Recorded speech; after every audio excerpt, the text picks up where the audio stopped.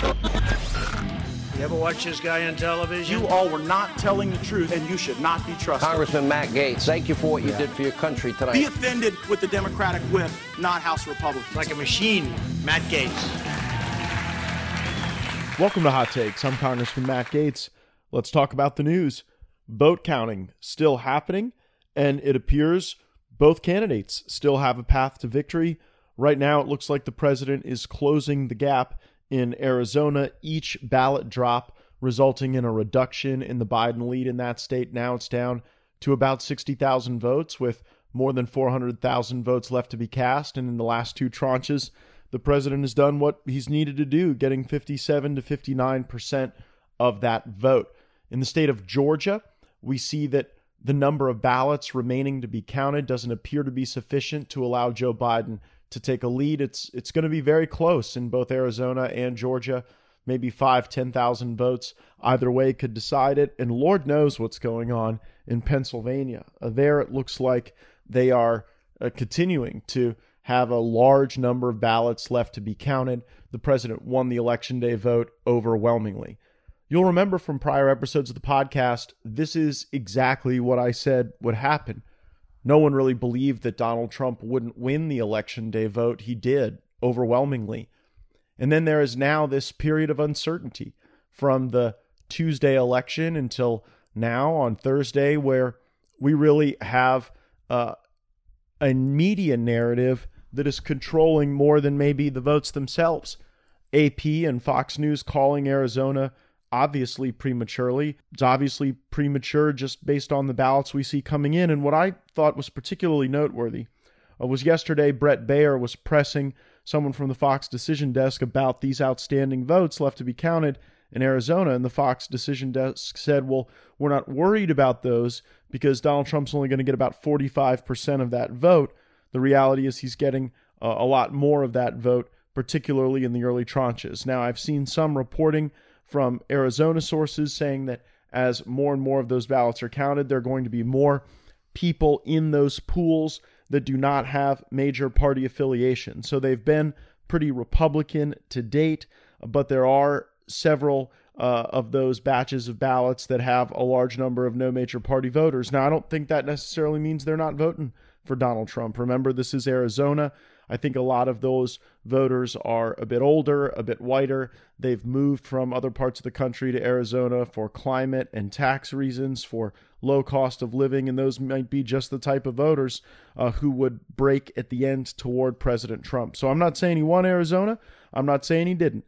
I'm saying that the call was way too early, and more importantly, the assumptions baked into that call regarding the percentage of the outstanding vote just was wrong. It just wasn't accurate, and there hasn't been a reckoning for that for Fox News yet.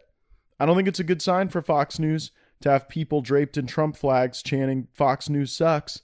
I think that erodes the confidence that exists between the major news network in our country and the people who turn to that channel for news and commentary. It does appear to be a strained relationship at the moment. I also want to make mention of the decision to count these mail-in ballots after the election. And I know in different places, the legislature might have made that call, or a governor or a state elections official might have made that call. Here's how we do it in Florida. First, we count all the ballots that were in before Election Day. And in fact, that count happens before Election Day. And then on Election Day, you find out the Election Day vote. And that's why we were able to get a result out of the state of Florida in a pretty timely and orderly fashion. The reason we do that is because you're always able to ascertain the universe of total ballots. You see, when you do Election Day first, and then you spend days or weeks or however long counting the mail-in ballot, it becomes harder to ascertain, well, how many ballots really are there out there? And the concern is you don't want a situation where people just want to obtain the requisite number of ballots necessary to flip an election in the event of fraud. I'm not saying that's the case, but I am a bit confused when I see reporting that 28,000 ballots in Philadelphia County, Pennsylvania were on a ballot and all of them were for Joe Biden. Literally 100% of them. Not one out of those 28,000 in this particular pool went for Donald Trump. Or similar reports in Michigan where there was a ballot of over 100 220,000 ballots, all of them for Joe Biden.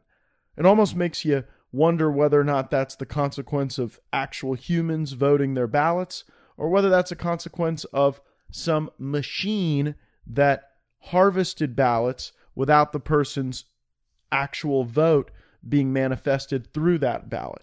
So again, I'm not saying that this is explicit evidence of fraud. I'm saying it's very fishy, and you can cure that. You can bring greater confidence to the process if you get those legitimately cast mail-in ballots counted before the election.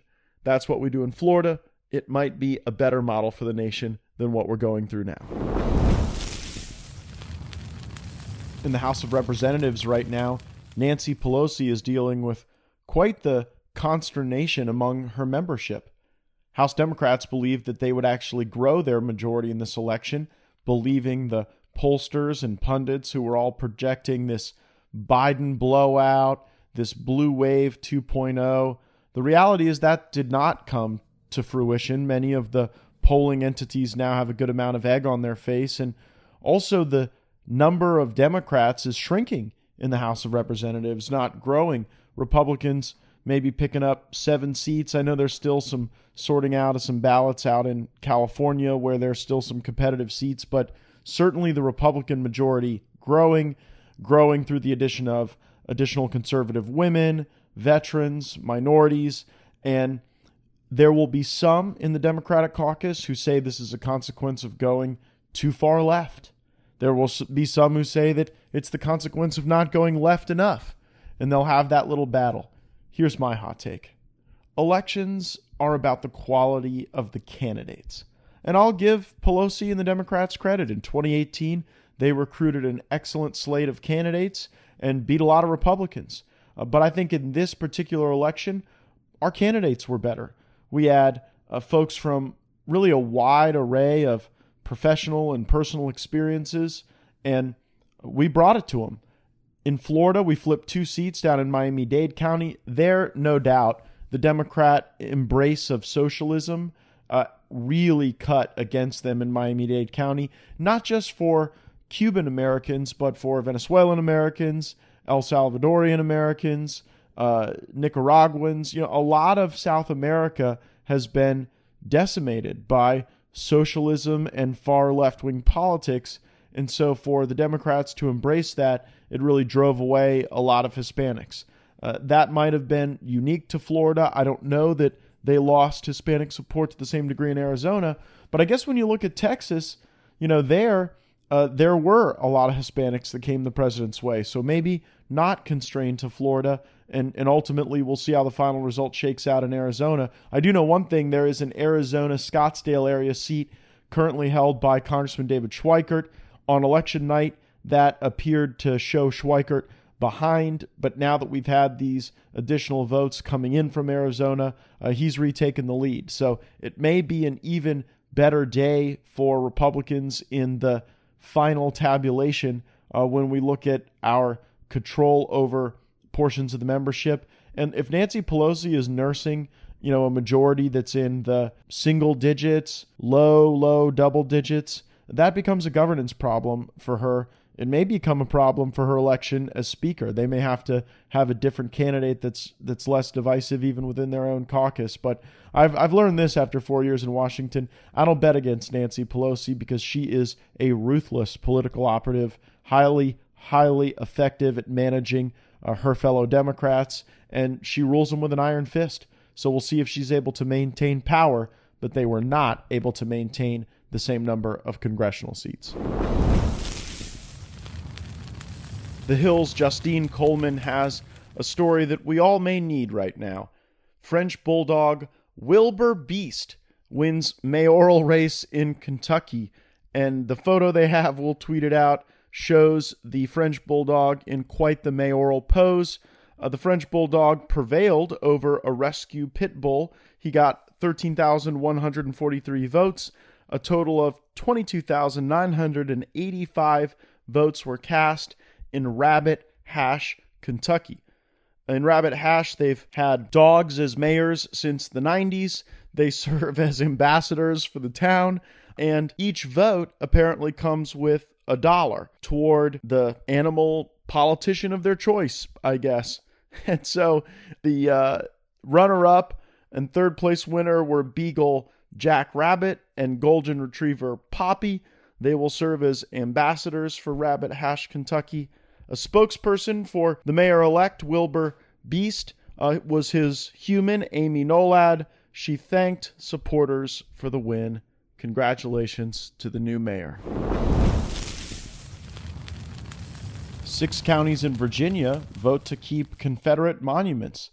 The story comes to us from JustTheNews.com's Sophie Mann, and in these 6 rural Virginia counties, there were non-binding resolutions, and you often saw approval rating for the monuments exceeding 70%.